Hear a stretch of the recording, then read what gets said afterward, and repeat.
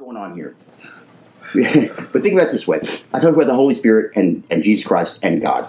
It's a Trinity. We've talked about this before, but I want you to hear it again. And the way, there's two different ways I'm going to teach to you. One is T.D. Jakes' way, which is probably better than mine, but I like mine too. I think it's kind of cool, so I'm going to share it with you. I got me out of breath. My relationship with all of y'all is a certain way. I speak a certain way, I act a certain way, I dress a certain way. And you know me that way. That's where you're comfortable with me. Now, when I'm with my father, it's a different me. You know, I speak to him a certain way.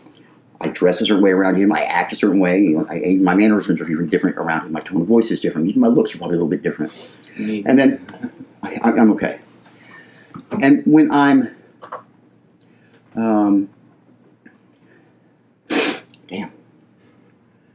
when I'm, that's what God slowed me down here. You're breathing too fast. You got to slow.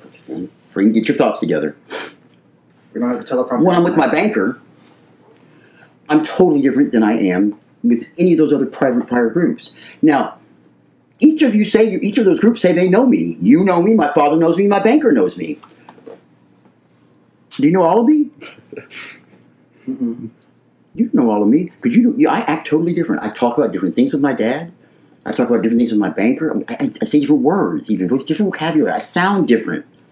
So you've got the Father and the Son and the Holy Ghost. And we're talking about 3 in 1. Well, you know what? It is. The only difference is it's this wonderful thing that God can do is He can separate those personalities and kind of go do different things with them at the same time, right? He can have the Holy Spirit over here, Jesus over here, and He can be up here watching, going, okay. So you got that 3 in 1. That's how you got that whole, that beautiful, that one, that Lord God. That's the beauty of that. Now, one other way. That's a beautiful way. I think it's cute. I like it. I made that up, okay? But T.D. Jakes talks about this. You take a glass. You put some ice cubes in it. Ice cubes in it. Some ice cubes in it. Yeah, put some ice cubes in it. Okay, yeah. I got the lips. That's about all I got, guys. I'm sorry. You don't like those ice cubes. And then you pour some water on top of it. Some regular old water. Pour some water. What's in that glass? By scientific terms, what is in that glass? H2O. H2O. H2O. And then you go in the kitchen and you put on the pot of water on the stove and you heat it up and it starts to do what? It starts to evaporate. What do you got there? What's that stuff evaporating? H2O. Now you've got ice and liquid and steam. And what are they? All H2O. There's your definition of Jesus Christ, the Lord God the Father, and the Holy Spirit right there. All 3 different things, all but one thing. Right?